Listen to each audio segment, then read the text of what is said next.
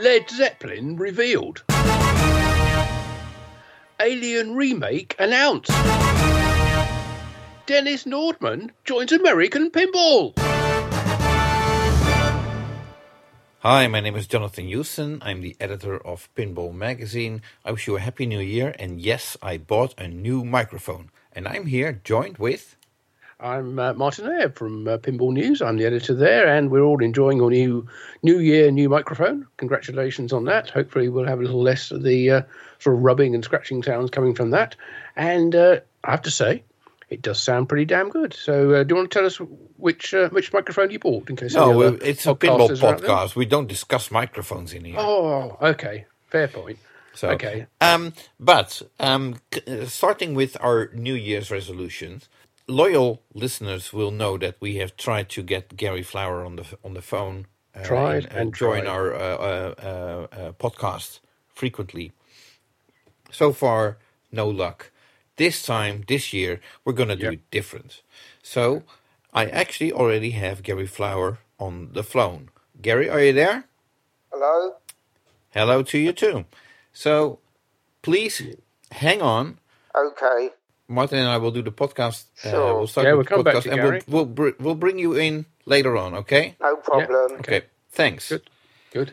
Okay. So later on, we'll have Gary Flower finally on the show, and bring us we'll all also this have exciting news. Yes, we'll also have a small interview. Well, small. You know how these things go with us. A small interview with Jack Guarnieri of Jersey Jack Pinball, who is exactly 10 years in business as Jersey Jack Pinball. So time for a small celebration. Absolutely, yeah. We interview him. We will interview him anyway, and ask him for his thoughts on the past 10 years and how things have changed over that past decade. There's been a lot happened in the pinball industry, and a lot happened at Jersey Jack Pinball. So anyway, we'll look at that a bit later. But in the meantime, let's start with our headlines. And the first one we came to was the reveal of the brand new Led Zeppelin game from Stern Pinball. Yeah, designed by Steve Ritchie.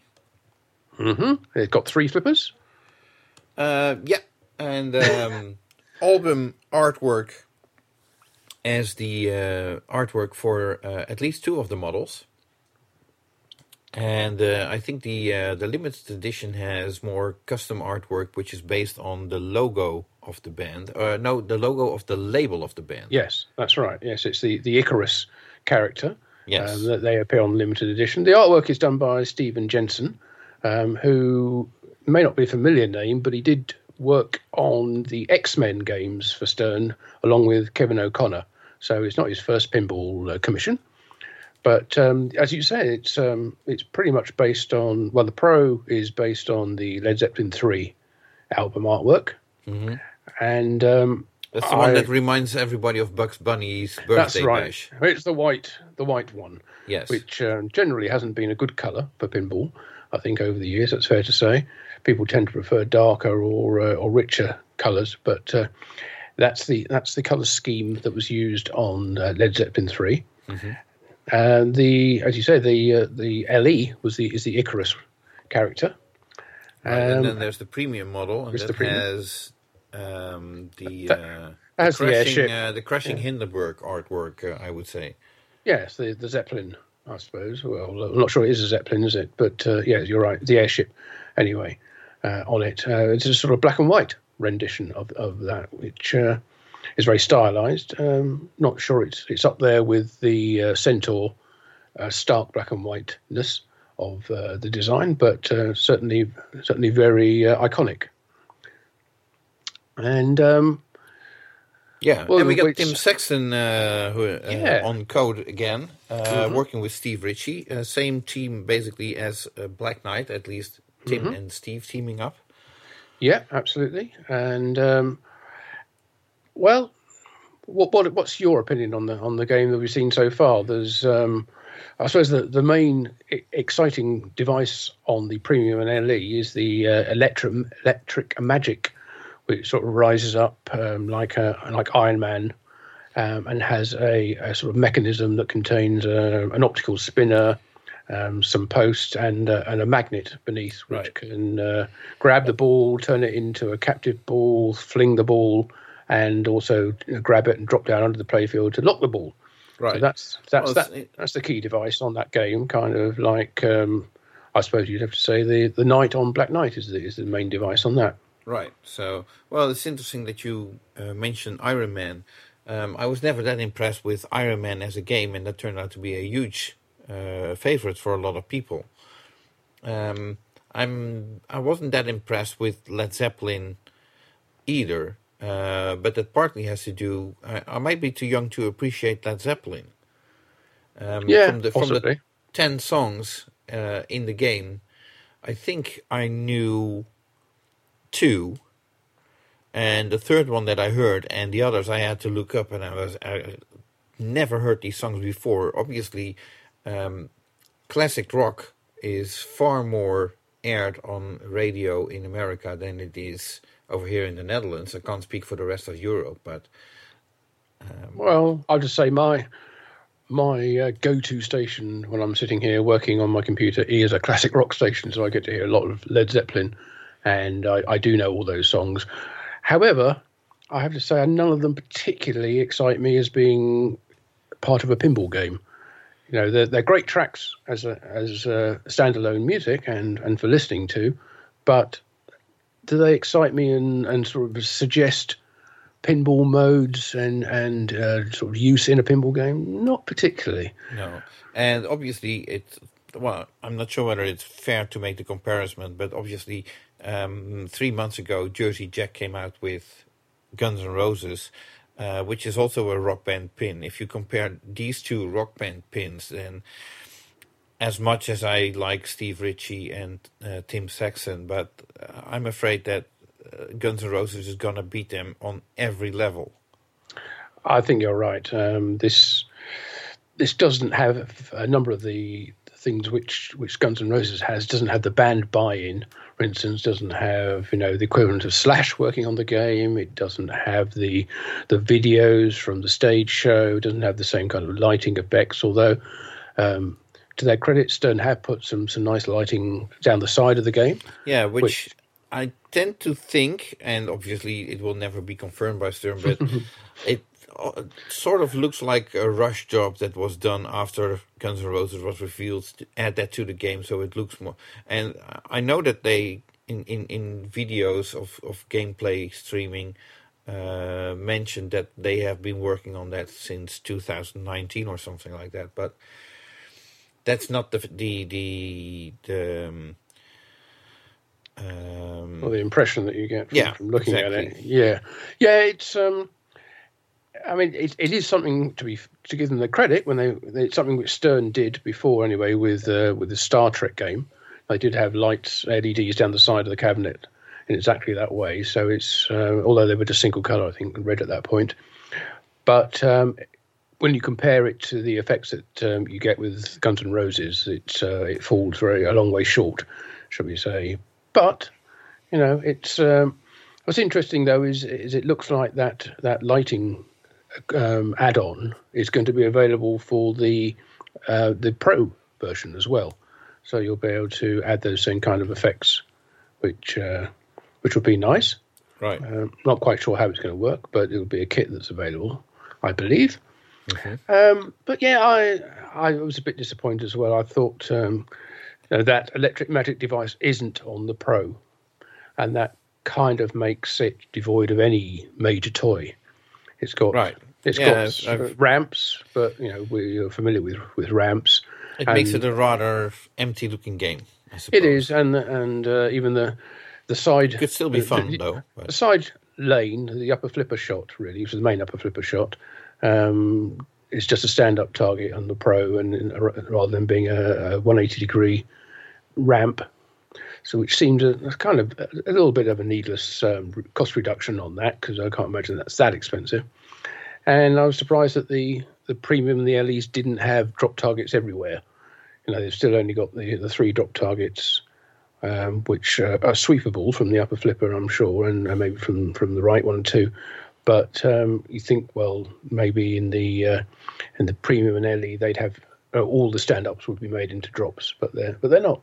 Right. So anyway, we don't know what the cost of the game is. We don't know what the cost of the license was in order to get what has to be considered. I think, along with like the Beatles, a kind of holy grail license, isn't it? So it's one that people have said, no, if you're going to have a rock band or a music-themed pin, then Led Zeppelin would be amazing, but it'll never happen. Right. Well, it did happen. Stern pulled it off, and Steve Ritchie designed it, and here it is. So if it's your holy grail pin, then you've got no excuse. Right, but take away the artwork, and basically it could have been any rock band. There's nothing that screams Led Zeppelin in the terms of the design. No, I think it's just the add-ons, isn't it? It's the Zeppelin airship, the Icarus figure, the Icarus, the Leaper, and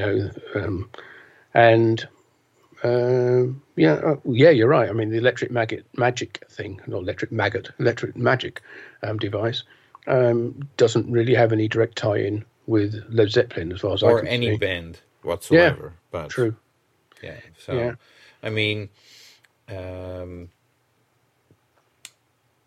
I suppose it's not possible, but I mean, for example, Kiss has the drum kit on a rising platform. It sort of would have made sense if there would have been a drum kit on top of it, but it's very difficult in a pinball machine. But you know what I mean. Then it would have made some sort of sense if that was something that applied to Led Zeppelin. But yeah, it's never mind. We have the Led Zeppelin game now, and I'm sure a lot of people will be very happy with it, and I'm sure they'll sell a lot of them. Yeah, absolutely. I'm sure they're trying to put as much into the software as well as they can to really add more value to the game, because as you said, it looks a little on the barren side on the playfield. Right, and again, what I've seen of gameplay, yes, they've. It seems all too far-fetched with the software and the rules, what they're trying to achieve. So, on the one hand, the multi-ball should be easy, but on the other hand, they're trying to put so much stuff in, and I'm like, it's too far-fetched for me, for my taste. So, I haven't really seen any much about it. The only thing I didn't like that I did see was when it started talking about multipliers and multipliers going up in 0.1 of a multiplier, and I thought, this is getting a bit mathematical. It should be either like a 1 times, 2 times, 3 times, or 4 times. And if you go into 1.1, 1.2, 1.3, you think, I think there's this golden rule which also applies to pinball, which basically is the KISS principle: keep it simple, stupid. Yes.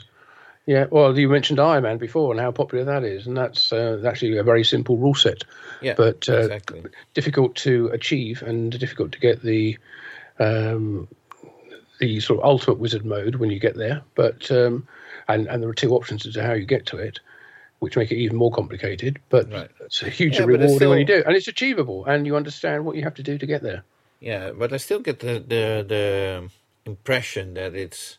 On one end, you have coders trying to impress each other with, we build on this, what we had on the previous game, and we now improved it to this and to this and to this. And what have you? We took that from your game as well. And then they also look at what is the competition doing, and they try to implement elements from that as well. And you get these complicated rule sets that are no longer simple. Yeah, well, we'll get to that a bit in a minute when we start talking about code updates. But take the point entirely. So anyway, other Stern news, moving on from the Led Zeppelin game. Right. I'm trying to think what's the first thing we should really do for. We'll go for. So, let's go with the longest one brewing. Oh, yes. We always enjoy that one. Yeah, that's the Keeping the Ball Alive 30 Years of Stern Pinball book is finally shipping. Yes, the Kickstarter that was launched by Paperflock almost 4 years ago, I think. It was meant to deliver in May 3 years ago. It's more than 4 years ago. And delay after delay, redoing sections of it, adding new pictures, relaying it out after people didn't like the way it looked originally. People still don't like how it looks now. Well, okay. Well, the thing is, it is shipping. There was a delay even for the shipping once it was printed because, according to Paperflock, buyers weren't sending back their questionnaires regarding whether they want to buy T-shirts and posters and prints and that kind of stuff. Basically, it comes down to people are paying more for shipping than they paid for the book. People are paying an exorbitant amount for shipping, I think, which is another thing which just piled on the bad news onto that project. Yeah, and it speaks volumes about the amateurism that the Paperflock apparently have when it comes to producing books. There's basically no... yes, they're trying to... It's their first book project, but apparently... as an editor and a publisher of magazines, they're running into every trap that they can run into. They did say that any homework whatsoever, and oh well. Well, that's why it took 4 years. They lost their fulfillment company who were meant to be sending this all out, so they're actually putting them all in USPS boxes and taking them down to the post office and sending them all out, and there's over 400 of these. They're all doing it all manually, and it's going to take a long time. But the thing is, when the book came out, the quality of the actual book, regardless of the content, is not bad. It seems to be pretty solid and well put together. Yeah, pretty heavy, good quality paper. Yeah. The layout of the pages, well, that's a matter of personal taste, I suppose. It's a coffee table book. It's not a novel. It's not an encyclopedia, and it only goes up as far as Aerosmith, which is the 30 years. So that's okay. But I've seen a couple of pages, and the layout of those pages very cluttered. A lot of redundant photos that you really didn't need there. 4 times the same object or the same toy or whatever once would have been enough, and then use another element of the game or what have you. But it does look as if at least we'll be able to stop talking about this book fairly soon once everybody's got all the books, the posters, the T-shirts, the prints and stuff that they ordered all those years ago. Right. So there's some relatively good news there. Yes. Okay. Then what else do we have with? Well, minor little thing. The Stern Pro Circuit. There's been some trading cards launched. If trading cards are your thing, Stern, so you can get your hands on the special edition Stern Pro Circuit trading card set, which they describe as. What are on these cards? Well, they're just players, basically, from around the world, and a few special guests who appeared in Stern games or been involved in Stern games. So the usual, I guess, Ed Robertson and people like that will probably be on these cards. And Stern are saying these items are not for resale. Yeah, of course. If you want to make them collectible, Okay, yeah, that's rule number 1. Yeah, no, I mean, if you buy them, you're not allowed to sell them on. Yeah. And who's going to stop you? Well, exactly. Well, I think we tried this before, didn't we, with the Beatles?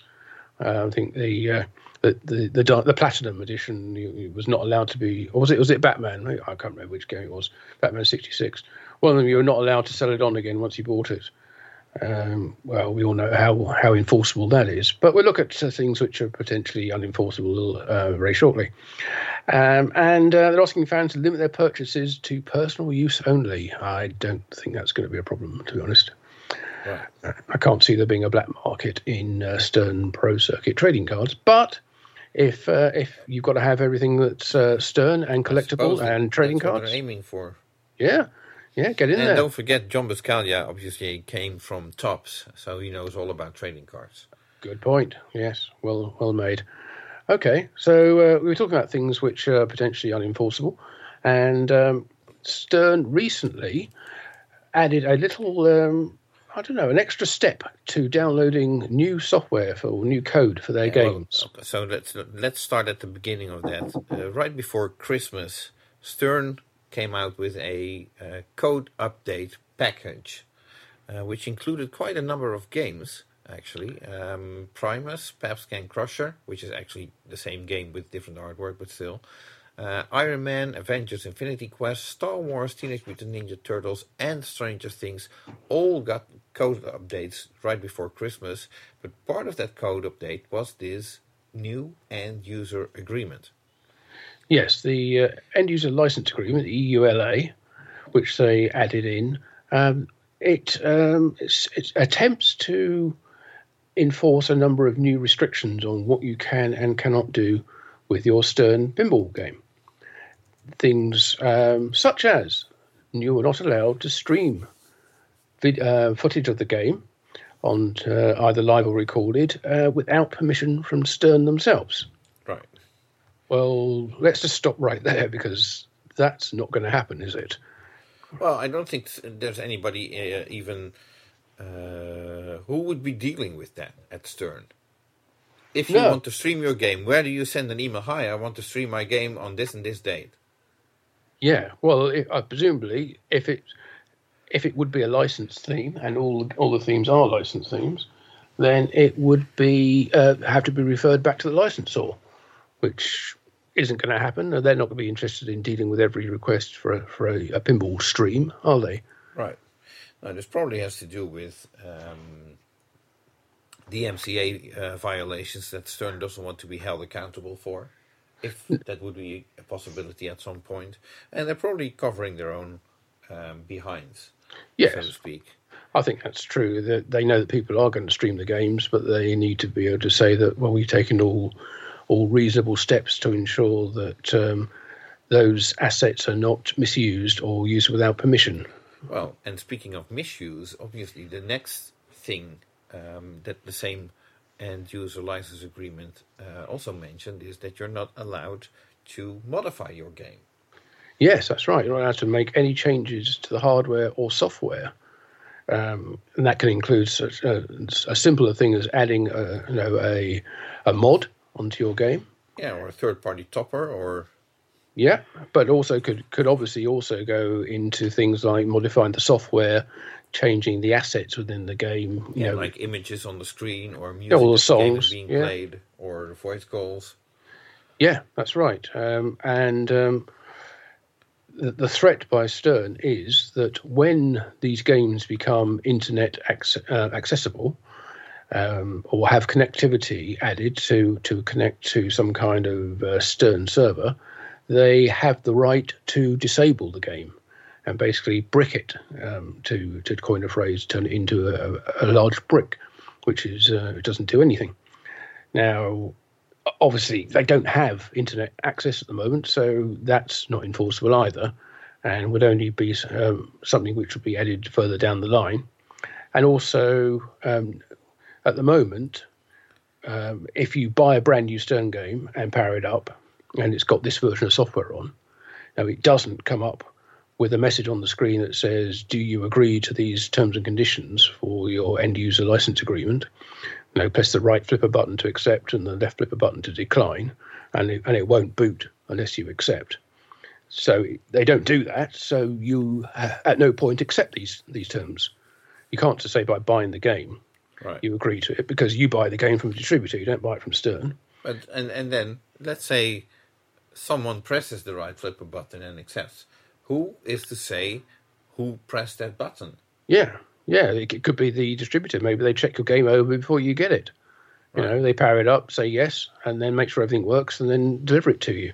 Right, okay. So we can have a lengthy discussion about this. We're not going to do that. Apparently, the end-user license agreement currently has been pulled, although that could also be to have a lawyer look at it and see if anything needs rephrasing or what have you. But, okay, apparently at Stern they are looking into these type of things, so be aware. Yeah, absolutely. I don't think anybody's going to be sent to prison because you're streaming a pinball game, but, it makes it also less fun, It does. It adds a level of complexity and annoyance which you don't want to have to deal with. But we've had all that recently anyway with streaming of pinball games. games like Led Zeppelin and probably Guns N' Roses, having the streams taken down because they contain licensed music, and that is then blocked by the likes of Twitch and YouTube and Facebook simply because of the music. So they have to do something, or people aren't able to stream these games very well anyway at the moment. So what do? Do they do something like try and add an extra setting, streaming mode, into the software, which disables the songs? Smarter, but then you wouldn't have. Then it's very easy to replace certain music with placeholder music, so to speak. Yeah, I mean they could have like instrumental versions of the music. But it's still the same song. It's still publishing. The publisher would still be upset with that. So it's not just the master owner. It's also you have two parties involved when it comes to music streaming. So true, it's a problem, and it's a problem that even Stern have with their games. And when they wanted to show the new Led Zeppelin game, they weren't able to stream it in the same way they would have done in the past because that stream would be taken down. Right. It's but anyway, we mentioned earlier about multiple code updates. Yeah, now here come the details. No, I'm actually not going to go into all the details of each one.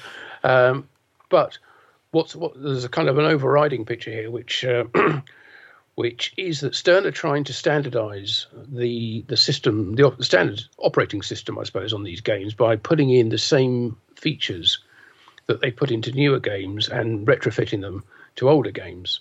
So like the DJ Mixer. Like the DJ Mixer, like the way the start button lights, so whether it flashes, and also whether you got the graphic equalizer, the 10-band graphic equalizer available in the sound mix, and also whether the new system software allows you to have two system settings for the back box brightness, one for a track mode and one for gameplay mode. So you could dim the back box when the game is actually playing and then brighten it up when it's in a track mode, and it ramps nicely from one to the other. And that's something they've been adding in to all these games. So that's been and also the DJ Mixer thing is part of the game mode menu, which allows you to do head-to-head games and group 2 against 1 and 2 against 2 and all that kind of stuff. That's something which you get to in the track mode by holding in both flipper buttons, and that brings up a menu and you can choose how you want to play the game. That's another thing which is being added back in. So it's a nice feature. They did say they were going to try and put this into older games, and that's indeed what they've been doing.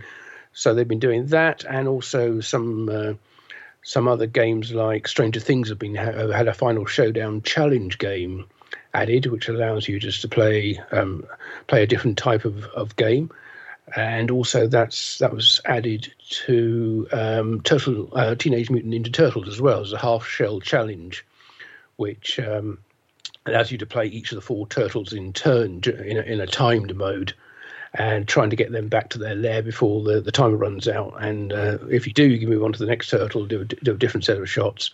And then there's a there's a high score table for that as well. What was actually interesting with Teenage Mutant Ninja Turtles is I noticed in the README file of exactly what has changed, and this is true for the Avengers as well, is there's a very detailed rule sheet available that tells you exactly how the rules work. And I haven't seen this before. If you go to the link, and you'll find it if you look on the README file on Stern's website for Avengers: Infinity Quest and Teenage Mutant Ninja Turtles in the README of the code.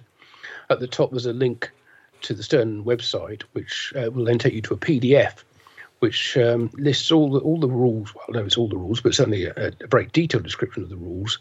And it lost me. It was so complicated, I couldn't understand it. And that kind of goes back to what we were saying earlier about how complicated rules are in some of these games. There's so much in there that you would have to, well, you could spend days studying it and learning it, but obviously it would help to have the game in front of you or to be familiar with it, which we're not, I have to say. We haven't played these games at all, I don't think. Avengers or Turtles, have we? So, no, we haven't. So, yeah, we're not that familiar with the game to start with, but it would certainly clear up any questions you have about how functions work in that game. Right. So I'd recommend loading the README file for the software for Avengers and Turtles and potentially other games in the future, and seeing what the rules are, because they're quite extensive. Right. Now, and so earlier I made this comment about keep it simple, stupid. So I'm not saying that I'm against deep pinball rules, but the problem is it appears that the priority seems to be to write deep pinball rules and not so much make it a fun game.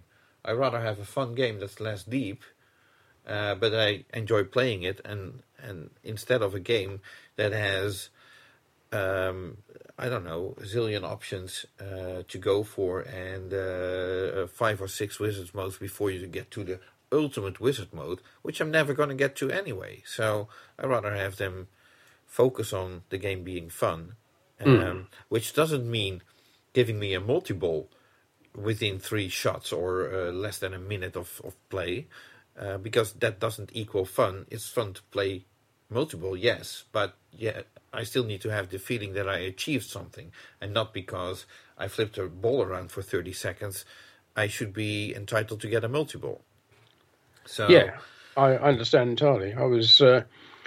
I've actually turned around completely on this. I used to be so in favour of complex rules, and I love The Simpsons because of the complexity of the rules there.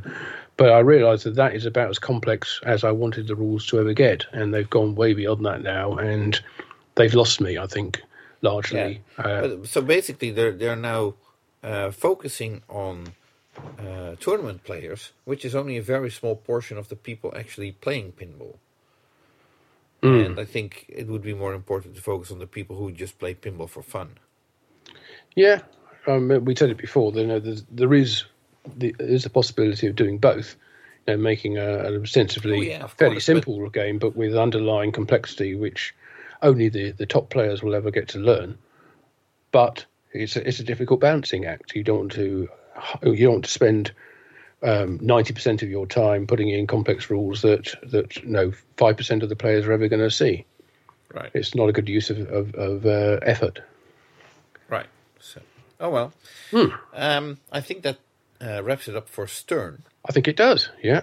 Okay. So our second headline then was about the remake of the Alien game being announced. Do you want to tell us a little bit about that? Yeah, a little bit only. Obviously, Alien was a game manufactured, or at least attempted to manufacture, by Highway Pinball, who has been... I'm not sure what the proper word is to say, but basically the owner of the company had some tactics that were not very desirable, I'd say. He was a very good salesman, but not so good a manufacturer of pinball machines. Resulting in that only a very few Alien games were manufactured before, I suppose, the Pinball Brothers, who are actually an investor in Highway Pinball, basically fired the owner of the company and took everything away, and now have finally announced the relaunch of a new to-be manufactured Alien pinball machine, which is, I'd say, for 95% the same layout as the other game, but a few improvements. And the plan is to manufacture that game in Italy by a contract manufacturer called Pedretti. That's probably the short version. And even that's too long, but still. No, I think you covered it pretty well. I could probably add that the in playfield screen that was quite a major part of the original design is no longer there. Yeah. And it's been replaced by some sentry gun ammunition indicators.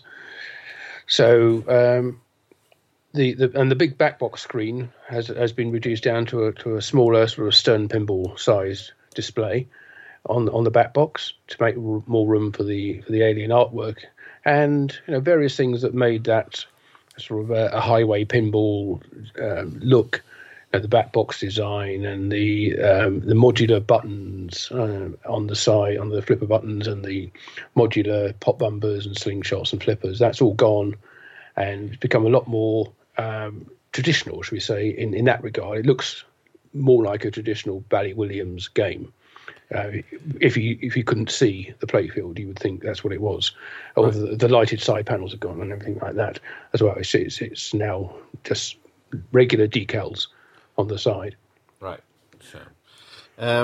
So obviously, I'm happy for the Pinball Brothers that they managed to announce the remake of this game. However, I do have a few concerns. The main one being the Italian contract manufacturer, which is being announced as a manufacturer of jukeboxes and pinball parts and so on. I did a little research. I could only find one CD player type of jukebox, and I wasn't very impressed with the looks of that. It doesn't seem to have a lot of moving parts, so I'm not sure how that contributes to being able to build pinball machines. And on top of that, I'm hearing various stories about the quality of replacement pinball parts produced by Pedretti, which are not that good, especially their plastic parts apparently are not that good. Their steel parts are okay, but what goes is a flipper if it's only going to last for a week. Yeah, true. That's surprising because I think they're a licensed manufacturer for Planetary Pinball Supply. I think Right. to remake Bally Williams parts. So if they're not good quality, that's a concern. So, and what's also rather concerning, after everything that we've been through the past couple of years with startup companies announcing that, we're going to build this many games and we're going to build this many games. And here we have the Pinball Brothers announcing that I think by April, Pedretti should be able to build 100 games a month. If I look at Dutch Pinball, they've been building games themselves now for over a year. They're having a difficult time. Then they're adding employees as we speak. They're having job interviews and what have you, and they're trying to get to 10 games a week. 100 games a week is really a difficult task. And, 100 games a week or 100 games a month? Both. Oh, right. Even okay. Let's go with 100 a month. Yeah. 100 games a month is still quite an enormous task. Yeah, it's about because 4 you a need to day. get all the logistics to line up, and you need to have the manufacturing facility.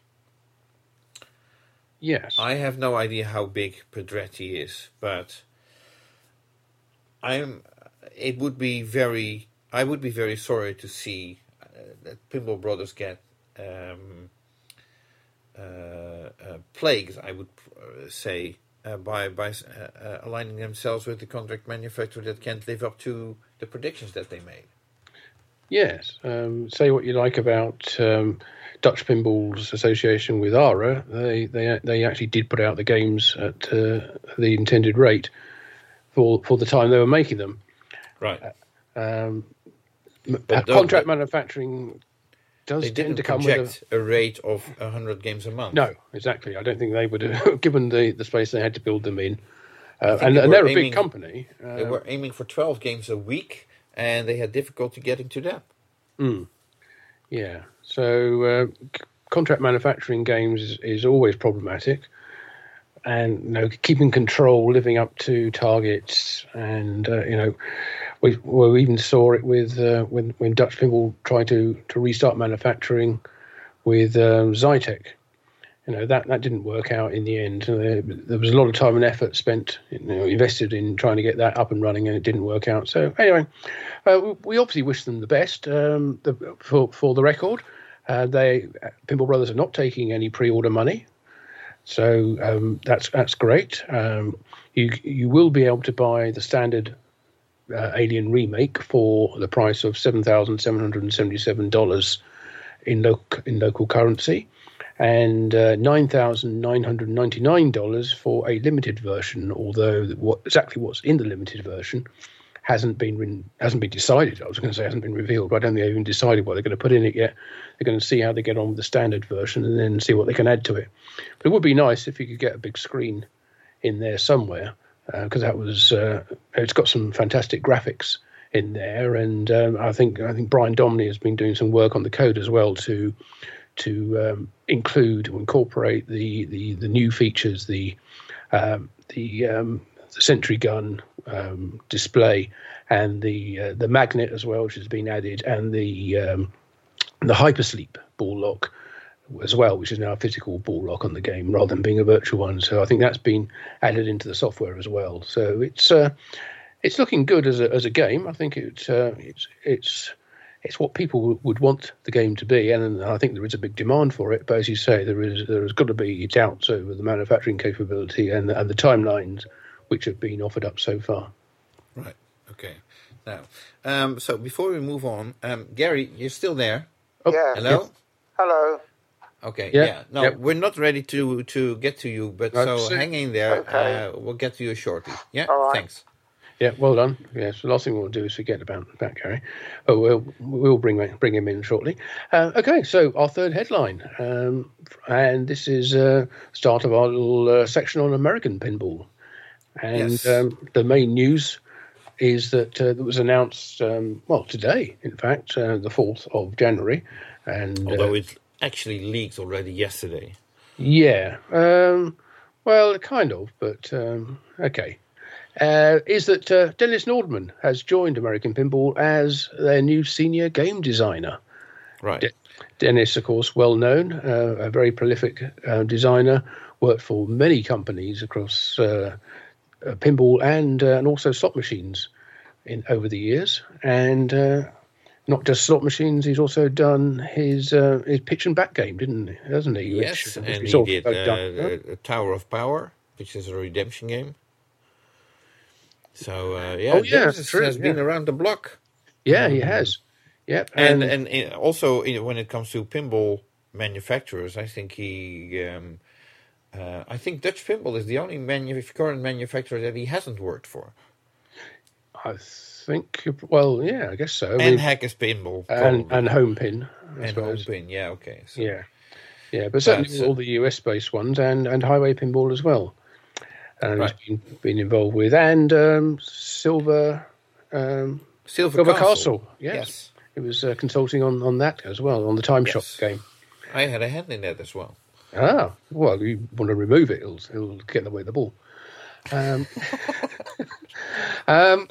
So his role there is to be the senior game designer, but he's also training 3 young designers that American Pinball have taken on. We don't know who they are yet. Yes, But, their I'm identity. sure- Well, what is known is that they are known designers, and I think we have to look into the homebrew environment, so to speak, where these designers might be coming from. Yeah, it certainly makes sense. Yeah, so maybe if you Josh Kugler, their lead programmer, was a homebrew pinball designer who Certainly wrote was. his own code as well, and he was hired by American Pinball back in the day already. He's still there. Something which can't be said for Joe Bolser, their pinball designer for the previous 3 games, Houdini, Oktoberfest, and Hot Wheels. Apparently, Joe is... word on the street is that he was let go. American Pinball is saying that Joe is now a contract designer instead of an employee. Yes, they say he's free to offer his designs to American Pinball as well as other companies, which basically means that he's not working for American Pinball and he's a freelance game designer, I suppose. Right. I know Joe's departure from American Pinball has been sort of on the cards or been mooted for some time. So not a huge surprise, but he's done some good work there. Enjoyed his designs, and I'm sure we'll be hearing more from him in the future. But for now, Dennis is the senior game designer there. He moves to the company. He doesn't have a new design ready to go yet. He's got a lot of ideas, he said, but nothing actual, no finished game that he can bring with him. Right, and surprisingly, well, as we all know, Dennis has designed 3 games for Deeproot, which still have to come out, and he's also working on a game for Chicago Gaming.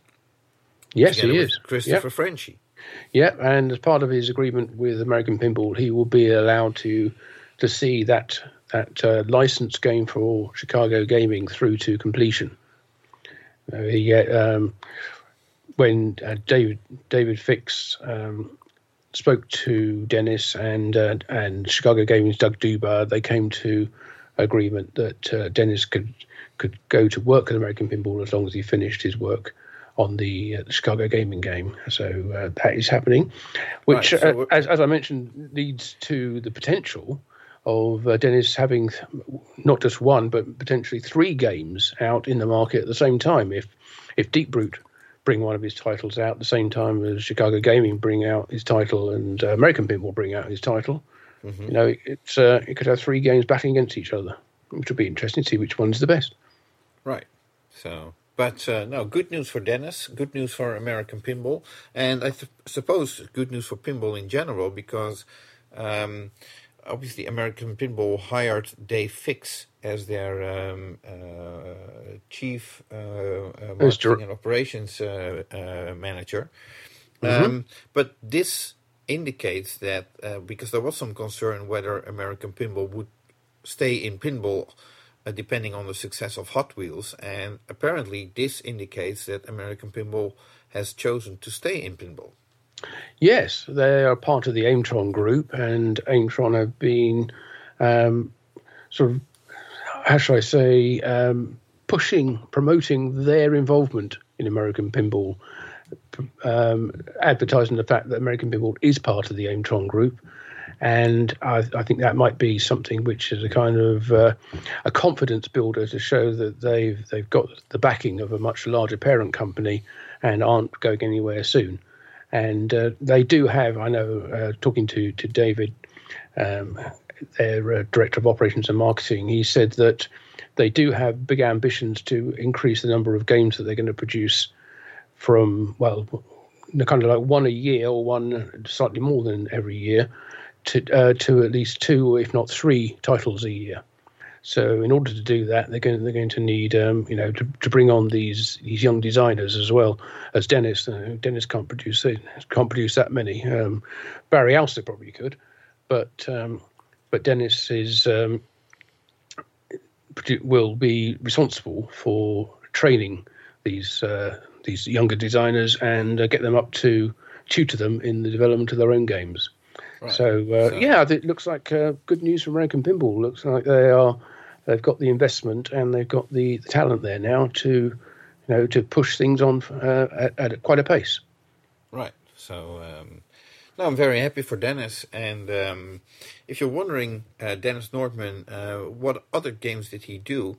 Allow me to simply direct you to Pinball Magazine number 2, which has a cover story on Dennis Nordman, discussing his entire career in pinball, I think up to the point where he started working on Lexi Lightspeed, which is also like 5 years ago or something. And but Pinball Magazine number 2 is readily available in the Pinball Magazine web shop. So if you're interested in that and you haven't ordered that magazine yet, make sure you get it now. Quite right too. Okay. Now we were talking about American Pinball and upcoming titles. They're also looking at licenses, and I think you have a little bit of news on what's been said about their plans for license themes. Right. Okay. So to give credit where credit is due, Dave Fix and Dennis Nordman, by the way, were both a special guest on the Super Awesome Pinball Show. I think it was episode 22, where the news of Dennis' hire was being reviewed. But in that same interview, Dave Fix also indicated that Roger Sharp is their consultant when it comes to licensing. And obviously, if you know Roger and you know Roger's history working as a licensee consultant for Williams, or the licensing department for Williams Pinball back in the day, when they had the opportunity to do the Batman game, but they could not get the likeness of a certain actor, I think it was Jack Nicholson. Basically, Roger said, like, okay, then we're not going to take it, let the other guys have it, and which is how Data East ended up with the Batman license at that point. Right. Because the philosophy of Roger was, you only want a license when you have all the assets to work with. And that's exactly what Dave Fix is also saying in the Super Awesome Pinball Show. Unless they get all the assets for a certain license, whether it being a movie, they want the actors, they want the music, they want everything that has to do with it. Else, they're not going to pursue such license, because it's simply not worth it. Because you end up with a game where people will say, like, hey, like Alien, there's not the main actress. Yes, Sigourney Weaver's not on it. Yes, yeah. Exactly. So American Pinball does not want to get into that situation. So working with Roger, and obviously Roger knows his way around with movie companies and so on, I would not be surprised to see if he would actually be able to pull it off. Well, let's hope so. Fingers crossed on that. I thought it's a much tougher challenge these days. In once upon a time, having a pinball or featuring yourself in a pinball was a real badge of honor and something to give you bragging rights. But these days, there's so many different outlets for movies or bands or whatever that they are generally, and they and their management companies and their agents are able to pull or call the shots a lot more than they used to be able to. But if anyone can do it, Roger can. Oh yeah, absolutely. Yeah, and there's also, it depends. Custom quotes from actors might be difficult, but getting the voices from the movie, that could already be one thing, and still have assets. And then all you need is a narrator character or whatever in a pinball machine to do the voice calls that are more pinball related, like Extra Balls and Jackpot, because not every movie is going to have those quotes in that. No, but they can, as you say, you can get somebody from the movie or the band or whoever, someone, maybe not the star, but still a major character to do that for you. Well, no, Lord of the Rings and The Hobbit and things like that to get... I think Jersey Jack Pirates of the Caribbean comes to mind, where they had one of the leading characters, not of course, what's his name? Johnny Depp himself. Yeah, that's him. But one of the other actors, which actually I thought was a good fit. Yeah, well, certainly more piratey that way, I think, rather than yes, exactly. Oh, you ought to have auditioned for that. Yeah, I'm sure you'd have got it. Anyway, so that was actually to continue giving credit where credit is due. The Super Awesome Pinball Show had quite a few scoops in their interview with Dave Fix and Dennis Nordman. One of the other details mentioned is that American Pinball is very likely to work with David Thiel for one of their upcoming games as a sound engineer, which is good news. And apparently David Thiel himself indicated on Facebook that he's working on music and sounds for 4 different games at the moment. Yeah, I can't recall whether he said 4 different games or 4 different manufacturers. But, well, either way, that would be 4 different games then. Yes, but I think he also, maybe it was him or maybe it was somebody else. My memory is not that clear, but said that 2 of those manufacturers nobody knows about yet. So, and we've known for a while that there are a couple of pinball manufacturing companies sort of under the radar at the moment who are working on games and don't wish to announce themselves just yet. Right.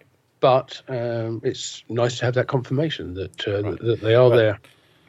Quite possibly, one of those could be Alien. It could have which been. David Thiel already did the music, so He wouldn't be count working that on it, I don't think, unless Yes. they've added more assets to the game. So there's at least a couple of games at Deeproot that he produced music for. Oh yes, yeah. Possibly one at American Pinball in the future, and then who knows what else. So stay tuned for details on that. Now, when I was putting together the list of things I wanted to mention about American Pinball, one of them was the fact they were having a year-end super sale with a 20% off all the store merchandise if you entered a code end 2020. Right. But just before we started recording this, I went to have a check, and it looks like that code's no longer valid. Now 2020 has ended, thankfully, and we're into 2021. So I won't talk any more about that because you've missed it. Wait for the Halloween sales or the or Black Friday sales. In 11 months' time, try code N 2021, see if that works. Right. Meanwhile, there was also interesting news again from the Super Awesome Pinball Show. There's if you recall playing Oktoberfest, then you might recall how difficult it was to make actually the barrel shot with the upper right flipper. Yes. And apparently, I think it was Josh Kugler who came up with a fix for that. It's actually a hardware fix, which requires replacement of a few parts underneath the playfield. But that hardware fix is available for Oktoberfest owners. So if you own an Oktoberfest game and you have difficulty making that barrel shot, contact Dave Brennan at American Pinball, and he will help you out with sending you some new parts to make sure that you can enjoy your game a lot more. This is a free upgrade, as you point out. There's no charge for that. Yes, I was discussing this with David earlier in the week, and said he really needs to get this information out more publicly available. Okay, it's maybe not the best thing in the world to admit that there's an aftermarket fix required for your games, or there might be at least. But the fact that you're offering it for free and it is available and people simply have to ask for it. Seems like something they should be promoting as looking after their customers well. So maybe you'll see that advertised a little more widely. But anyway, you heard about it now. If you've got one of those games, then get in touch with American Pinball and get your kit anyway. I'd advise getting it even if you don't have a problem with it at the moment, because you never know when that problem might crop up, and then you'll be all set with the parts ready to fix it. Right. Okay. And last but not least, there was a Hot Wheels code update. Dated December 12th. Yeah, not a huge one. 2012-10, which is the date of the code release, which just adds some controls for balancing the sound on that game, so you can get a better mix between the speech, the music, and the sound effects. There's a couple of new display animations and a couple of minor bug fixes, but that's about it. But it's worth having. And you can tune the sound to your own personal taste. Right. Okay. So, sorry, Gary, if you're still there, yeah. Hello. Okay. Good. Good. Listen, we're getting into our interview with Jack, and we'll get back to you right after that. Okay. Okay. Thank you. Sure. So, moving on, I'd say Jersey Jack Pinball. Yes. Well, as we mentioned earlier.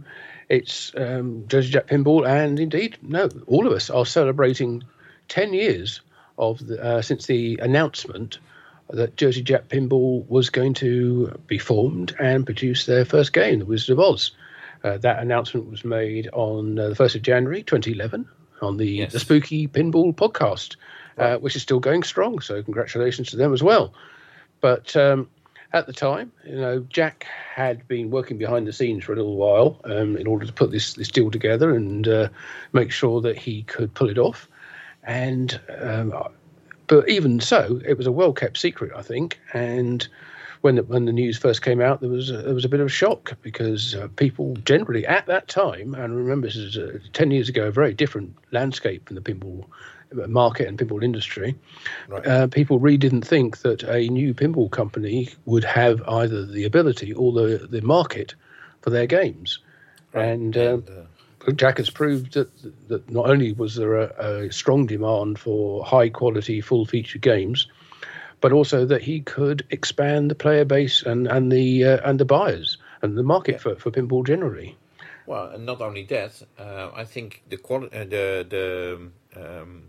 diversity of games and the creativity in games also benefited from Jack entering the market, as well as other companies after Jack. Yeah, no question. I mean, prior to that, Stern didn't have their Pro Premium and LE No. model. That was one of the things that they did, but it also forced their designers to come up with better games, I would say. Yeah. Put more innovative features in them and be more creative, and give better value for money, which is something which Jack and the team at Jersey Jack Pinball had shown. People would pay more in order to get a higher quality feature packed game. Yeah, so thanks to Jack, we're now paying more for our games. Thank you, Jack. but we're getting a lot more for our money, I think. So at least in some cases we are. So Okay, anyway, Yeah. why don't we give Jack a call? yeah, okay. Jack, first of all, Happy New Year. Second of all, congratulations on your 10-year anniversary of Jersey Jack Pinball. Yes, indeed. Thank you. Thank you very much. Happy New Year. I hope everybody has a healthy one, and looking forward to all the good things coming in 2021. Yeah, it's looking to be a very positive year at least. So let's put 2020 behind us, and I suppose really we should look back to how it all started. We know how you announced on the Spooky Pinball podcast on the 1st of January, was it 2011, I think, when you announced that you were going to be forming Jersey Jack Pinball and the Wizard of Oz game. But when did you actually definitely decide yourself that you were going to take this big leap and set up your own pinball design manufacturing company and then actually do something about that thought? It was probably around October at Pinball Expo in 2010. That was probably the time that solidified it for me. And then I began working on some different things and talking to a lot of people about it, which was kind of funny in a way, because I don't know if people actually believe me. Looking back at it, if somebody tells you something like that today, it would be all over the place in a split second. But it was pretty much still a secret when I announced it on January 1st, 2011. Well, but you were also basically the first one to sort of, I wouldn't say stick it up to Stern, but Stern at that point had a monopoly of 10 years. And they were actually in very bad shape at that point in time. Well, remember, I was a distributor for Stern. At IAPA in 2010, Gary and I had a meeting where I told him what I was going to do. So he knew in November of 2010 that I was starting a pinball company. And it wasn't a surprise to him, or maybe it was, when I announced it in January of 11. Was there any sort of one event which the straw that broke the camel's back that made you think, no, I can't just carry on being a distributor. I need to have control of the games that are made and the quality and exactly what it is I'm selling to my customers, or what my customers are asking me for, I'm not able to deliver. Was there any game, any one event that made you, say, right, I've got to do this? There was no event. It was an ongoing, it was an ongoing thought, because there was no choice. A lot of customers wanted features and different technologies put into the game. It wasn't happening. It probably wasn't going to happen. we were really trying to tread water and sell games. And I went, I said it many times. I went from selling about 1,500 games a year, something around there, maybe a little bit more, to less than 40, 50 games a year. And remember, it was a bad economy. There was the recession. It wasn't a spite move to start a pinball company. It was only, I look back, it was kind of naive of me thinking that I could just make great games and design games, and everybody would be along the sidelines rallying us on, and it would there wouldn't be a lot of obstacles and potholes and things like that. And I got a quick, being in the industry more than 30 years at the time, I got a pretty quick education in that. And I said, okay, well, let's overcome the obstacles. Let's try to do something great and just make really good pinball machines that people want to play and they want to own forever and they want to buy, and introduce new people to pinball also. I realized that we need to build the base of pinball to women, in my mind, especially women and younger people, which is, again, I've said many times why I chose The Wizard of Oz, our first theme. Right. Not many people may realize it, but if we're looking at the innovation in pinball, actually we have you to thank for it, that basically everybody stepped up their game. Well, I'm very humbled to hear things like that. I hear them often. So that more must be true. Often, actually. Well, look, I guess in any industry, if you have one company making one thing, you have what you have. And when you have competition, I think I said on that podcast, or shortly thereafter, I hope that there would be 50 companies making pinball machines. The more, the better. You get more attention. There's more creativity. It builds a bigger employee base, builds a bigger customer base. I'm not afraid. We've never been afraid of competition. I think competition makes us better, and I hope it makes other people better too. Okay, so you've started your company. Who's the first person you hire? First person I hired was the person that was going to design our first game. Well, that's I guess that's going to be Joe Joe, Balser. I suppose. I was going to say either Joe or Dennis, because both had a hand in it. But right. So Joe, I needed a designer, and I needed a really great programmer. I knew that, and I needed a really great artist, and I needed really great sound people, and I needed great everything. It's a word that was used over and over. Keith Johnson, to me, was and is the best programmer, and I'm not taking anything away from a lot of other people, but in my mind, always stand out was Lord of the Rings and Simpsons Pinball Party.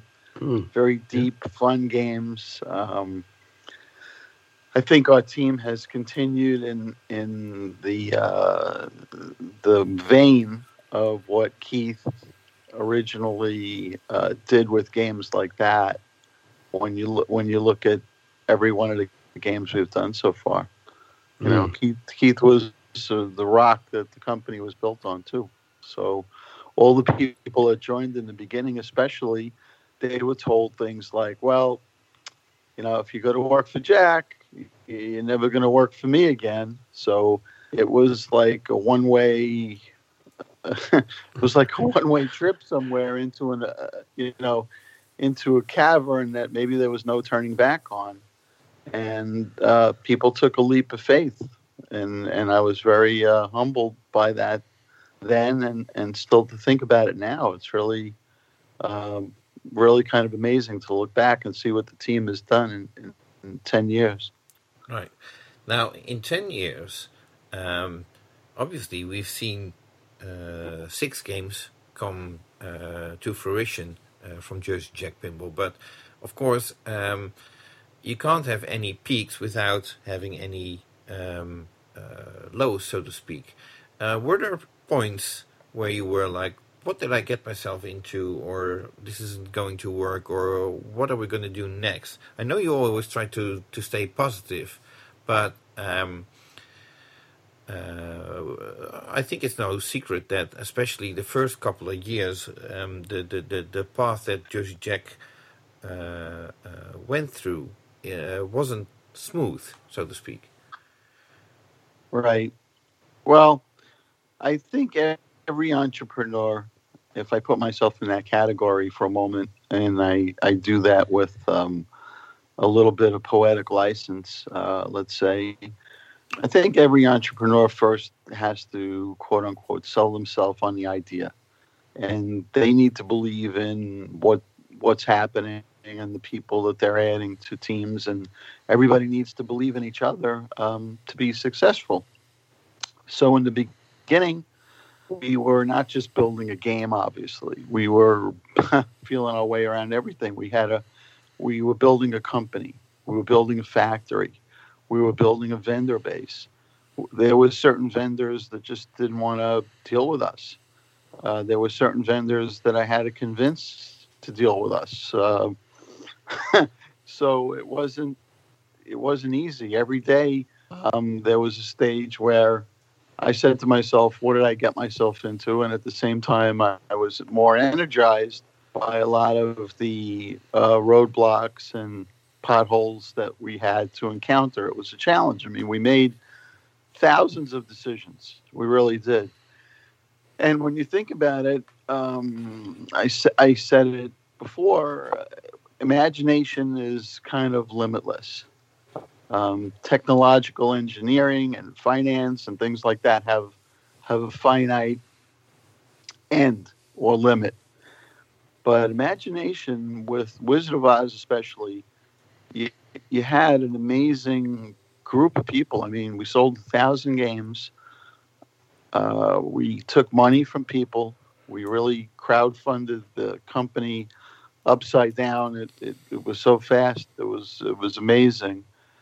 And the people believed in us. They bought a game that they never saw from a company that never built a game, that had no factory. And it wasn't a Ponzi scheme. We were spending our time and our money. I didn't take a salary or anything like that. Spending our time and money developing a game, and everybody being optimistic. And in the beginning, I said, well, how long is it going to take us to make this game? And you know, people, I think they told me what I wanted to hear. Maybe not what was real, or maybe nobody knew, because every time there was another idea to add to the game, I said, yes, let's put that in the game. Right. So what also helps, I suppose, is you basically said you crowdfunded the company. A lot of people wanted you to succeed. Basically, yes. They wanted another pinball company putting out a high quality product. Yes, and that's why. That's one of the reasons we succeeded. I mean, there were days that things went badly, and there were days that things went very well, and there were days half and half. Like any kind of company and venture that goes on, not everything is going to be perfect. And there are people that say pinball is hard. I know there's at least one person that said pinball is easy. You know, pinball is pinball. It's what you make it, and you need to have a team. You need to have people working together as a team with a vision to do the same thing, and that's what you need in a lot of companies, families, relationships. People need to work at the same purpose, not across purposes. So that's how you succeed. You tug on the rope and you keep pulling. Well, you said just now that when you first started, people were buying into a company with no manufacturing experience or facilities, and indeed when you first started and announced on the podcast that you would be producing The Wizard of Oz, you said that you thought you'd be getting Alout USA to do the manufacturing for you. Now, obviously, there were certain legal issues beyond that, further down the line. But at what point did you think that you had to bring manufacturing in house and do it all yourself rather than send it out or do a contract manufacturing operation? And how did that change the sort of nature of the business that you were running? Well, in the beginning, some people made verbal commitments to me about cooperation. Mm-hmm. And as the company started, they got scared to hell and they ran away. Wow. And they didn't want to be part of it because they thought it would fail because of whatever fears they have as people. And you can't lose, you can't fail if you don't quit. And I wasn't going to quit. And the people around me, I had a lot of strong support. My wife, my son, my daughter especially, and customers who became friends over the years. You have to remember at that point in time, pinballsales.com was quite established with many thousands of customers. Mm-hmm. We didn't have to sell 5 or 6 or 7,000 of something to get going. There were people that believed in us unconditionally, and they still do today. And there are people that believed in us and were hoping for the best, but they still had their doubts. I mean, years later, there would be people I would meet and they would say, Jack, thank goodness that you delivered on the Wizard of Oz game, because all that money that I gave you, if I didn't get a game, my wife wouldn't let me go to the store and buy a gallon of milk again. So thank you. I appreciate you coming through and doing what you said you were going to do. So, and I'll just touch on this while I'm thinking of it. It was really important to me to realize that with 1,000 people ordering something, the game had to really be something special. It had to check a lot of boxes for me and for the team. Because if we produced, let's say, the first 50 or 100 games and they really weren't good, well, the other 800 or 900 people are going to say, you know what, I don't want that game. Give me my money back.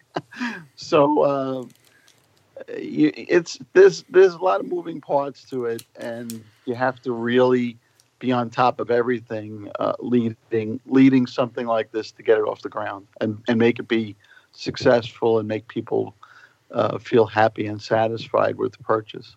Sure, but I was what I'm really interested in is did you, when you started off, and it's kind of quite a romantic idea to be able to set up a design company, come up with all these wonderful ideas, all these designers, get the software team together. But becoming a manufacturing business is somewhat different. Is that what you wanted the company to be from the very start? It wasn't that I didn't know a lot of the things. I stood in other factories in the industry with owners of companies picking screws off the floor at 8 o'clock at night, throwing them back into bins. So in a lot of ways, it's a nickel and dime kind of business to watch expenses and watch costs and have budgets and have design timelines and things like that. I knew we were going to design a game, and I knew we were going to build a game. So I rented a big empty building in Lakewood, New Jersey, where we were going to make a factory. So I knew we had to store parts. I knew we had to do service. I knew we had to do part sales. All of those things. The thing that I thought would be easier wasn't easy. Let's say vendors that make certain things that were not doing much business in the pinball arena didn't want to go back into that again because they had lost a lot of money with other manufacturers in the past. So they weren't, welcoming to me. They met me the first time. Some of them said things like, "Oh, you're the idiot that's going to lose millions of dollars," or "You're the jerk that's going to go out of business. Nice to meet you." So hey, that's a heck of a way to begin a business relationship. That's nice. Well, you better be clear up front. Well, but you really don't want to insult your customer, right? Couple rules No, of that's business true. is the customer's always right, and you never win an argument with the customer, right? So, but listen, some people believed sooner, some people believed later, so that was fine. It was okay. And I suppose on that track, some people like to think that pinball is just, or pinball industry is just one big friendly, happy family. But we all know that there are plenty of dirty tricks played by other companies to try and, well, certainly at the start, to try and derail your company in the early years. Now that you're 10 years old and a very well established manufacturer and design house, has all that subsided and no, you're not getting any of those kind of tricks played on you or moves made by other companies that would have happened in the early days? I think in every industry there's some. I don't know if it would be some kind of. It's competition, really what it comes down to. I mean, if you have an employee that's really a superstar, would somebody else want to hire that employee? I guess so, maybe. It's still a free country. People can come and go and do what they please if they don't have a contract to work for a company for a period of time or a project. I don't feel a lot of that, and maybe if that happens, I kind of overlook that because you just get used to it. It's kind of like a drop of water on your shoulder all the time. You just, it's kind of there, but you don't pay attention to it. You stay positive, you focus on what you're doing, and you make the best thing that you can make. And, sure, I was thinking back to the times when you couldn't buy products from certain companies because they were making products for other companies, and that other company wouldn't let them make them for you, as an example. Right. Yeah, that happened. I mean, things that were well known in the industry, and then things that were documented or came out.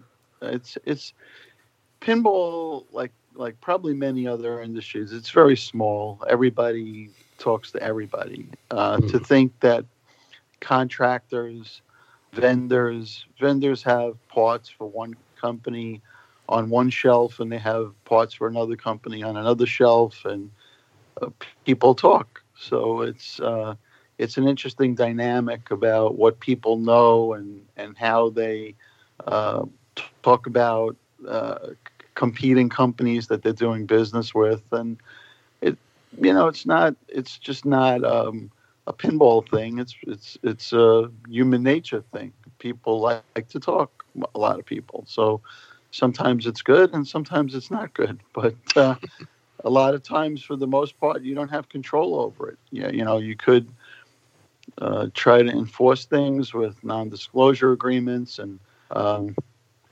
pick better people that care about what they're doing and care about who they're doing it for.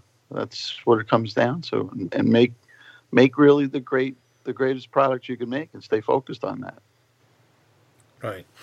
Now, you started basically as an entrepreneur, hiring a designer and a sound guy and an art guy and so on. Right now, it's a company that is, I suppose, didn't count it, but I suppose employing close to 100 people, if I'm not mistaken. How do you look back on that 10-year journey to what Jersey Jack has become by now? Even though we're celebrating a 10-year anniversary, I haven't really had time to sit in a rocking chair with a lemonade and look back in the rearview mirror. The rearview mirror is very small and the windshield is very big, and we're going forward, and I'm still in the middle of a million different things that I do every day for the company. So I haven't really, I know it sounds silly and we're talking about the anniversary, I haven't really looked back on it. I'm probably not at that stage to think about it. sometimes I'm reminded of certain things, which went extremely well. When we were doing RGB LEDs, I knew we wanted to do RGB LEDs, and then they were placed underneath the playfield. And how are we going to get the light up to the top of the game? And kind of like everybody looked at each other, and we didn't know how we were going to do that. And I had a dream one night how we were going to do it. We were going to make these light rods, and they were going to look like the old number 47 light bulbs, and we were going to have to make them frosted so the light could stay within them instead of just pass right through a plastic rod. And I kind of had a dream. Must have been thinking about playing with Light Bright as a kid when I was 5 or 6 years old, and I went to the group and I told them, okay, this is how we're going to do this. And a bunch of people just looked at me like, what the hell is this guy talking about?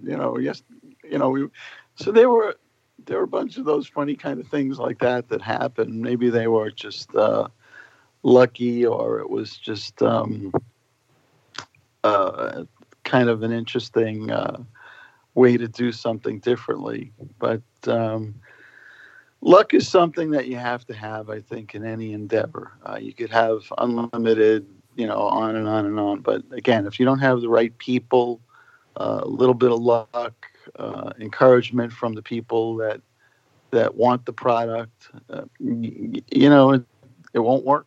It won't work. Not in pinball anyway. Not for us. And you were saying there just how busy your day is, and Jonathan was saying that you've got around about 100 employees at the company now.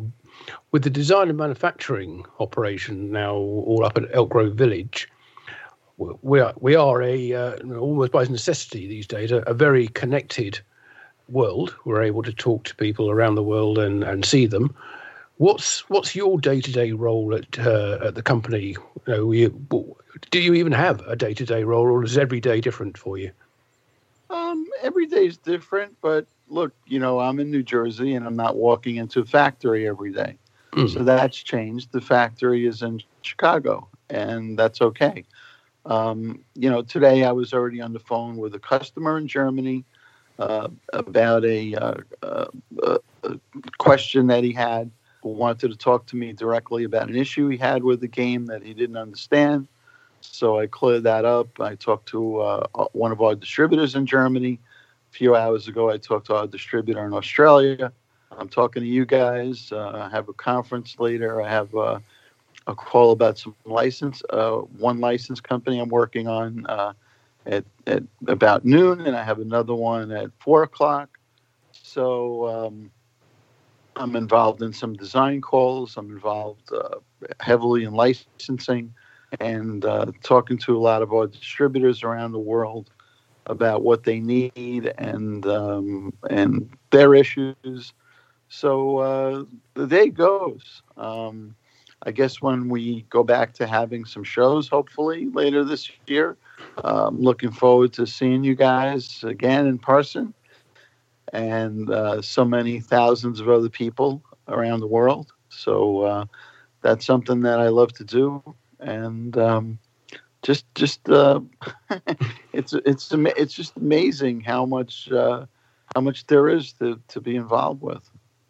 Yeah, it'd be great to be back with shows, and your travelling has obviously been cut hugely, and you're not appearing at shows or visiting distributors or locations or customers' homes. So, what still gets you excited about the pinball business after 10 years of running your own company? It's really just the reaction of the people playing our games is kind of the most exciting, because I get a lot of the feedback directly and indirectly of people opening boxes. Right now with Guns N' Roses, and people are still unboxing some of our other games. They've moved. They have different challenges and things like that. I had somebody over the holiday weekend just got around to opening up their brand new dialed-in game that was in a box since they bought it. They didn't get to do it, so Oh my they goodness. were sending me pictures. They downloaded the app and they were connecting the phone and they were calling me about how you do that and how cool that is and everything. So it's really ongoing all the time. But I think like a chef comes out of the kitchen and says to some of the people in normal times anyway, who are eating, says, how do you like everything? Is everything okay? You know, do you like, you know, everything? And you like to get the reaction, and that's really the cool part. And look, you know, to see games played on location is really cool, you know, and hopefully we get back to more of that again, and to have our customers just love our games, love what we're doing. Oh yeah. That's really big satisfaction for all of us, really. Do you still see room for growth in the pinball industry? I do see room for growth. I'm reminded, Jonathan, of a time a father and son came to the factory and I gave them a tour. I spent about an hour with them and showed them all kinds of things that we do and how we do it. And at the end of the tour, when we stood on the final test line with all the games in a row, the dad looked at the son and said, "Who would have imagined that pinball would grow this way and it would and they would be making such really cool games?" And I looked at both of them and I said, "Me." Me. I didn't do this because I thought it would fail or shrink and not be relevant. I did this because I believe that we could help to be a small part to make it grow and make it more relevant and make it bigger and make it more acceptable and grow the audience and all of those things. So, you know, I can't think, there's not one cell in my being that could think it's going to go negative, that it's going to go lower, that there's going to be less. My belief is that there will be more and it'll be better. And I've said our best games are ahead of us. And I believe that. And adding more technology and more innovation and more creativity and more imagination and all those things, they feed on themselves and they get other people excited that never ever played a pinball machine before. So the future is very bright. I believe that. As the owner of the company, obviously you know what will be coming out next. You pay close attention, I suppose, to the design process, especially with a game like, for example, Guns N' Roses. You know, like, oh my God, you can't wait to announce that game and to show it off. I suppose you still get wowed. How difficult is it to keep such an upcoming game quiet while you're very excited about it? Well, for me personally, it's not difficult. I don't talk about it. You know, it's JJP number 7, JJP number 8, JJP number 9, JJP number 10. So I don't talk about it. There are people that know what our next game is, and our next game, and our next game for sure, because they're working on them, or because they're vendors that are working on parts for them, or things like that. Sometimes I guess in different companies, it's maybe it's good that people know what's coming, and you know, I have an attitude where you know, it's better to show it when you have it, kind of thing. Especially at this point in our history, I'd rather not, you know, be talking about our next game, especially when you have a lot of people looking to get what you're selling right now. So for me personally, it's real easy. You know, with these games, some of them I worked on licenses several years ago. Guns N' Roses was several years. There was a picture of me at Seattle Pinball Museum with the Day the East Guns N' Roses game in 2017 of December. Certainly, I was working on Guns N' Roses in 2017 in December. And when I posed with the game, I posed with several other games. So when Charlie took the picture, he had no clue what he was taking a picture of me. He was just taking a picture of me with a whole bunch of different games. Perhaps you should ask him what those other games were. Well, doing a quote unquote theme over again is a challenge. We've done it twice. It doesn't mean we'll do it again or we won't do it again.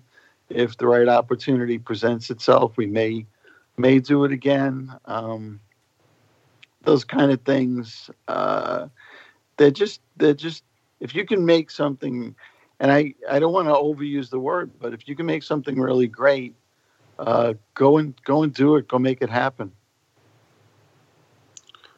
Right. Okay. I was about to ask you, for anybody else who's starting up or thinking of starting up a pinball business like you did 10 years ago, and several people have done that in the interim. I was going to ask what advice you would give them, or what one key piece of advice you give them, but I think you may have just already told me. Well, again, part of starting anything is being committed to it in your whole being all the time. And a lot of people would say to me, and they still say to me, you never sleep. You're always up. I call you or I text you and you respond, you reply. You have to be committed to whatever you're doing unconditionally.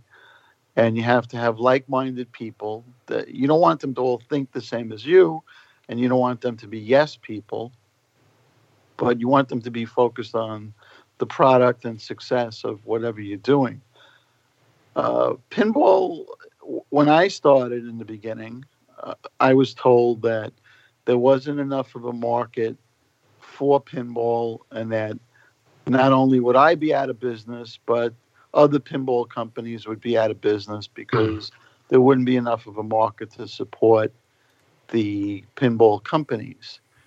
I knew if we achieved what I hoped we could achieve, we would expand the market exponentially. And I'm glad in some ways I was right. I wasn't right about everything, and I didn't expect to be right about everything, but I knew that we could build the market bigger. It's hard to watch, I said it's hard, but it's hard to watch TV almost and not see a commercial. Over this holiday weekend, I saw a bunch of pinball machines and car commercials and sunglass commercials and all kinds of other things. There were pinball machines on Saturday Night Live and a skit. Yeah, I saw that. It's been back. It's gotten more attention. You hear more about it.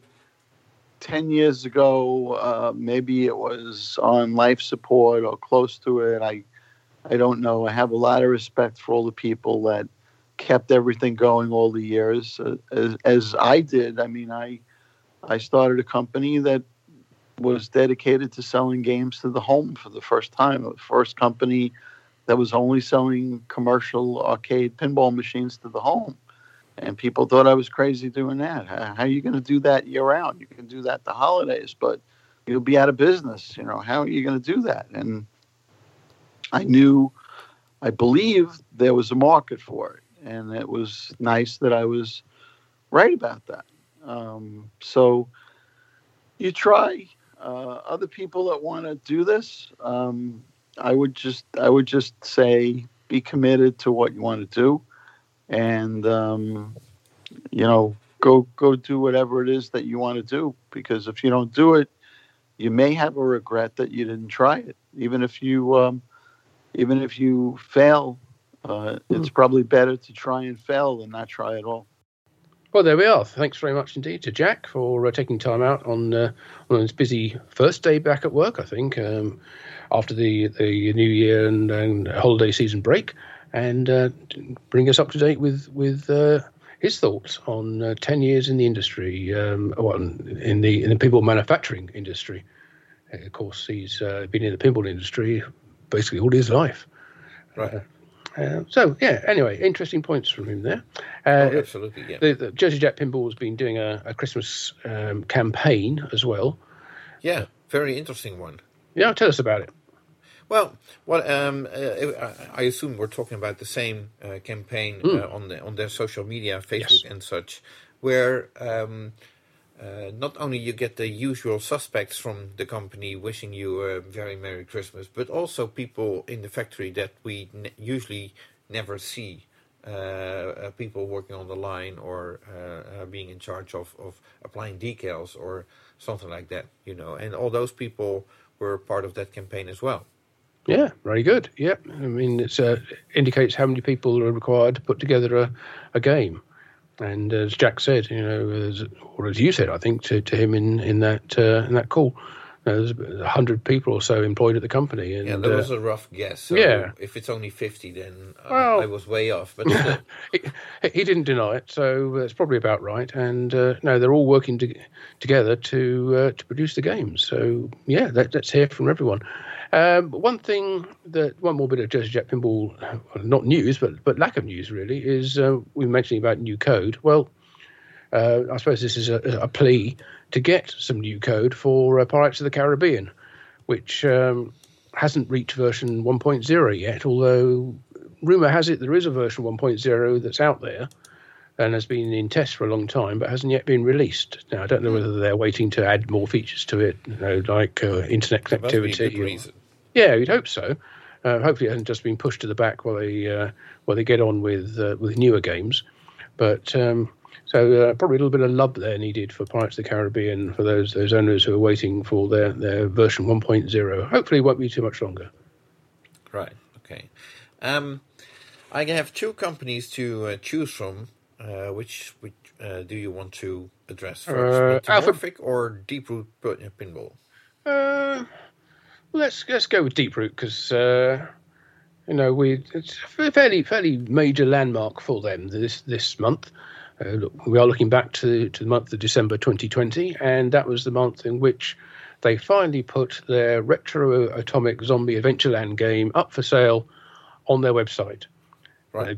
They've been teasing it, and they've been showing it at shows and presentations, but never a full final production version that was available to purchase.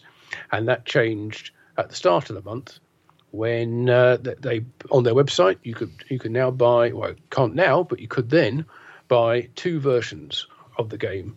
There was the arcade version, arcade edition as they called it, which was priced at $5,899. And there was the extra version, which is a limited run of maximum of 300 machines, which costs $9,499. So the starting price of the arcade edition at basically $5,900 is right there with Stern Pro machines, I suppose. And the extras are up there with the limited editions at $9,500. Now, when you're buying these or putting your order in for them, you could get some additional options as well, which is interesting because a lot of companies have shied away from offering factory fit options to their games simply because it makes the stock control so much harder.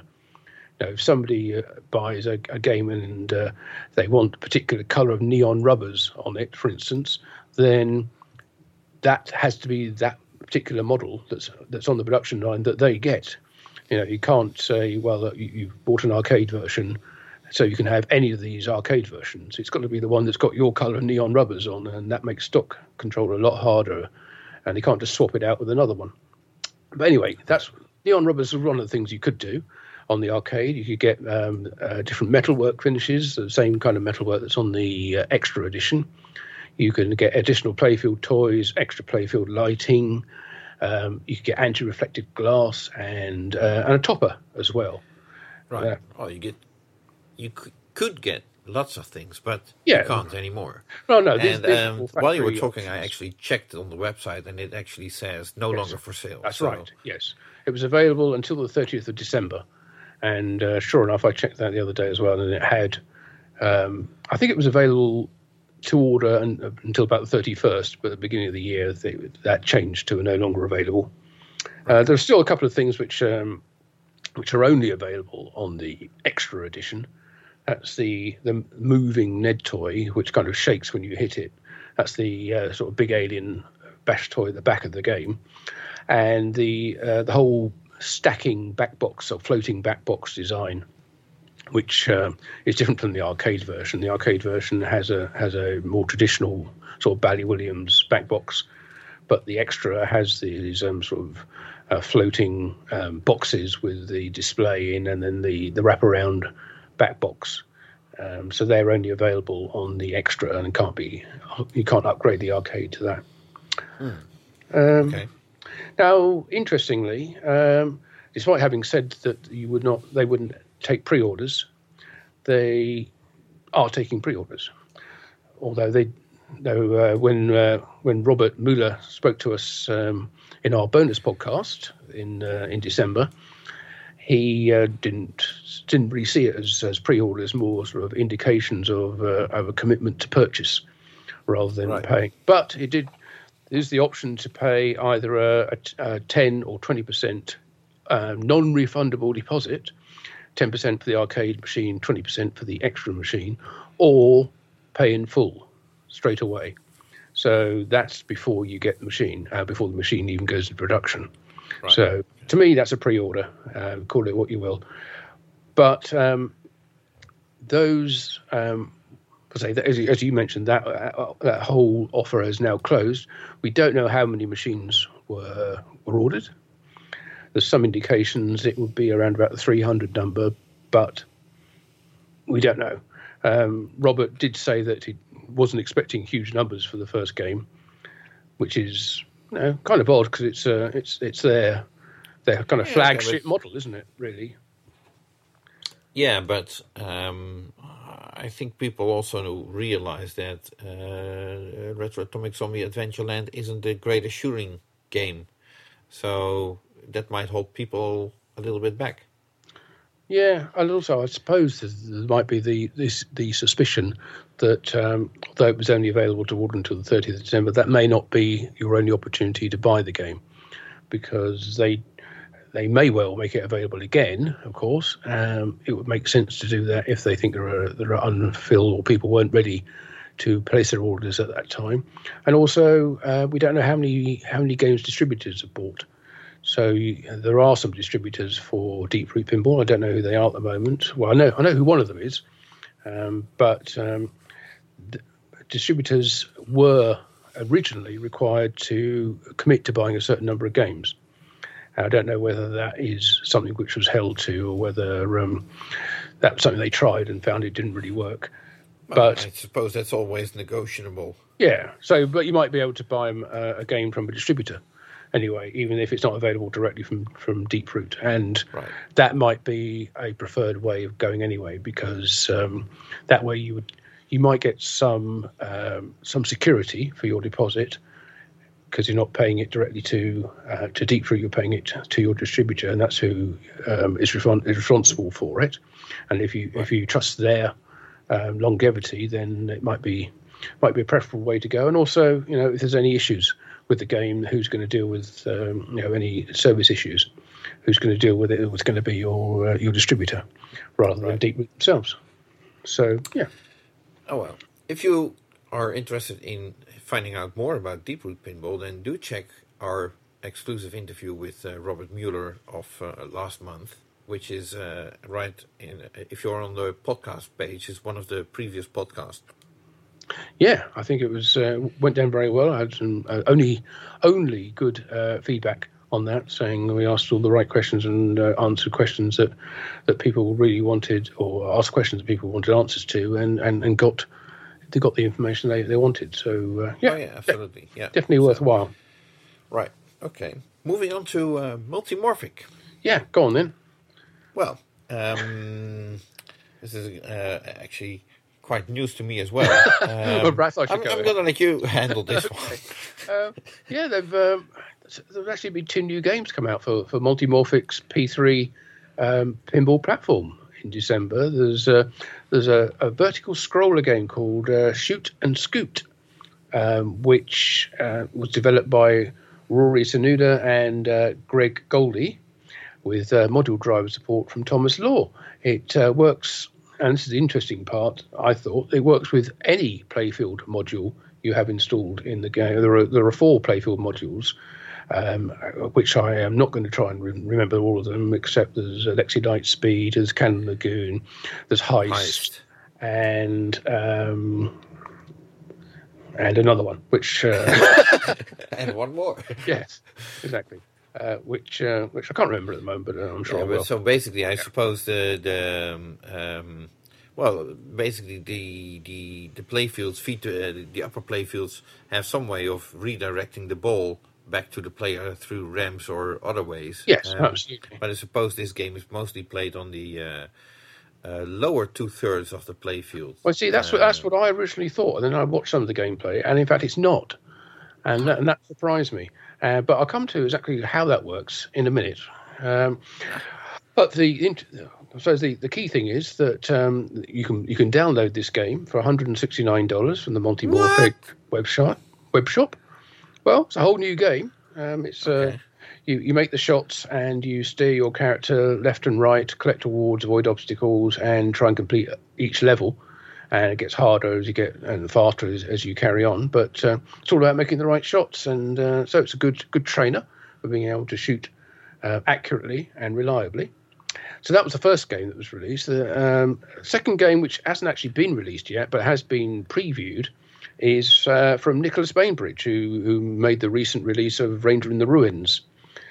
He's come up with a Quest for Glory P3 game, which is based on the Sierra 8-bit video adventure game series, and it uses the same kind of ability as you get in the video game to be able to save a game at any point and then pick it up later by using the player profile, which is part of the P3 infrastructure.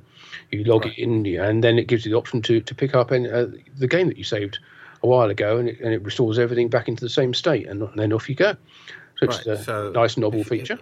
If you play like me and you drain 3 balls in under 30 seconds, then you can pick up where you left off. Yeah, you can just pick it up just before the last ball. Before the last ball drains, you can restart the game at that point. Yeah, that would be nice. No, if you're having a killer game and you need to go out or go elsewhere, shall we say? Then you can basically pause the game, freeze it, save it off, and come back to it later. Now this looks like it works with the Lexi Lightspeed Playfield module, but it's possible it might work with others as well. And the reason this is possible is that Multimorphic has released a new software development kit, or SDK, which is version 0.6. This adds the Twitch Connect support we saw in Cosmic Kart Racing, where Twitch viewers can interact with the game and activate power-ups or throw weapons at other players on the playfield, at least, if not in person. I prefer to do it in person. Yes, well, that's an option as well. I don't think they quite added that yet, but maybe not too long. But this also allows playfield module agnostic detection of shots, which mean on an upper playfield module, without actually knowing what the layout or the features of that upper playfield module are. Now that's the feature they're using on the Scoot and Shoot game, which means it doesn't really matter what shot or what loops or targets or whatever is on the upper playfield.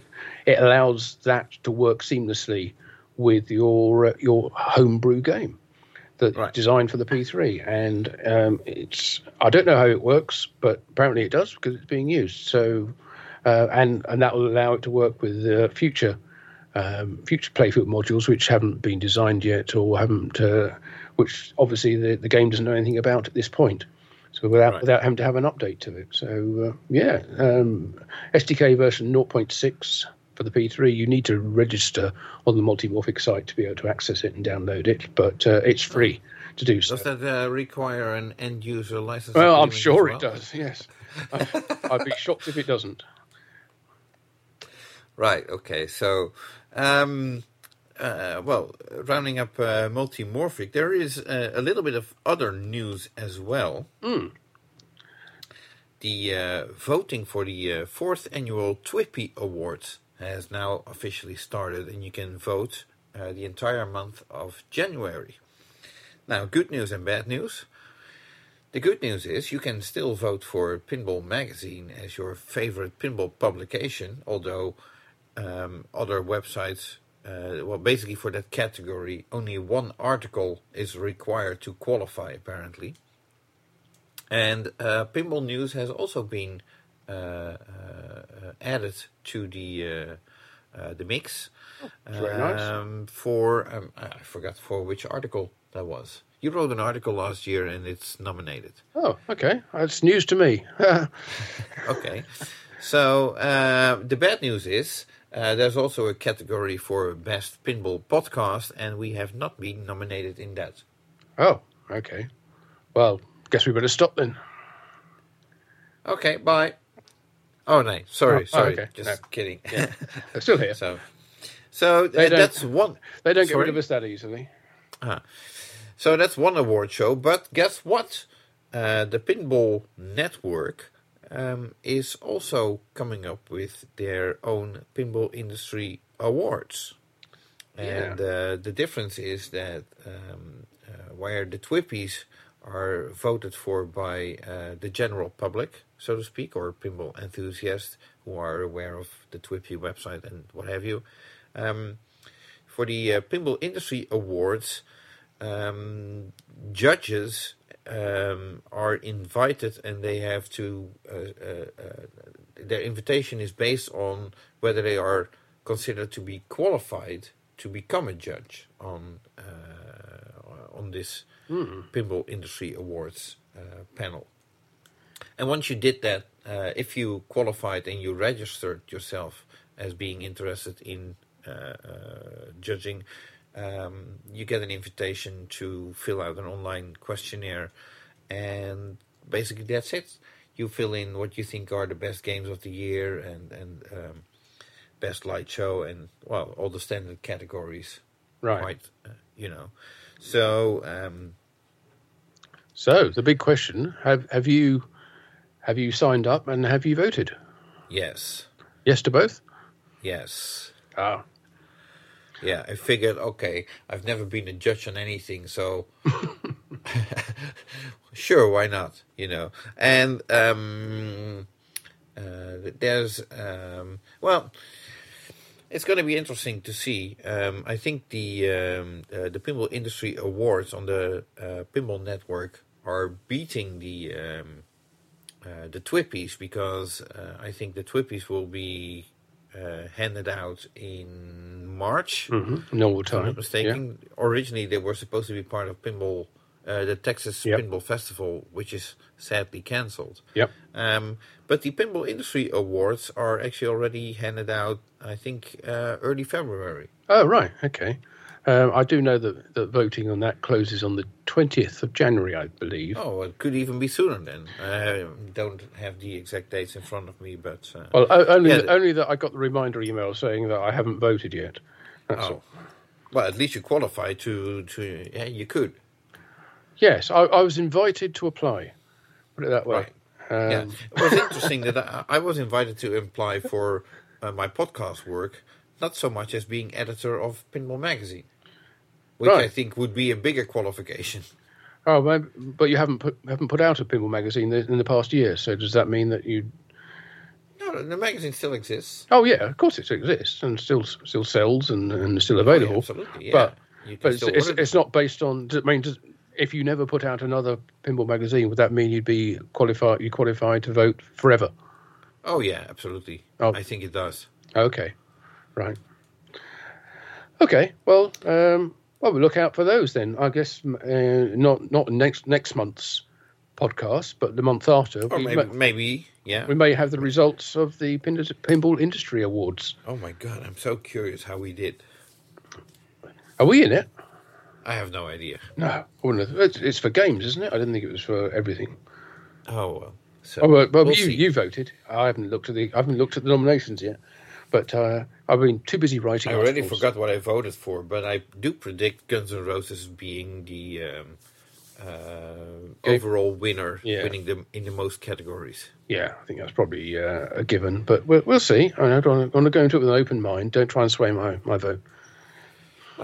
Well, that's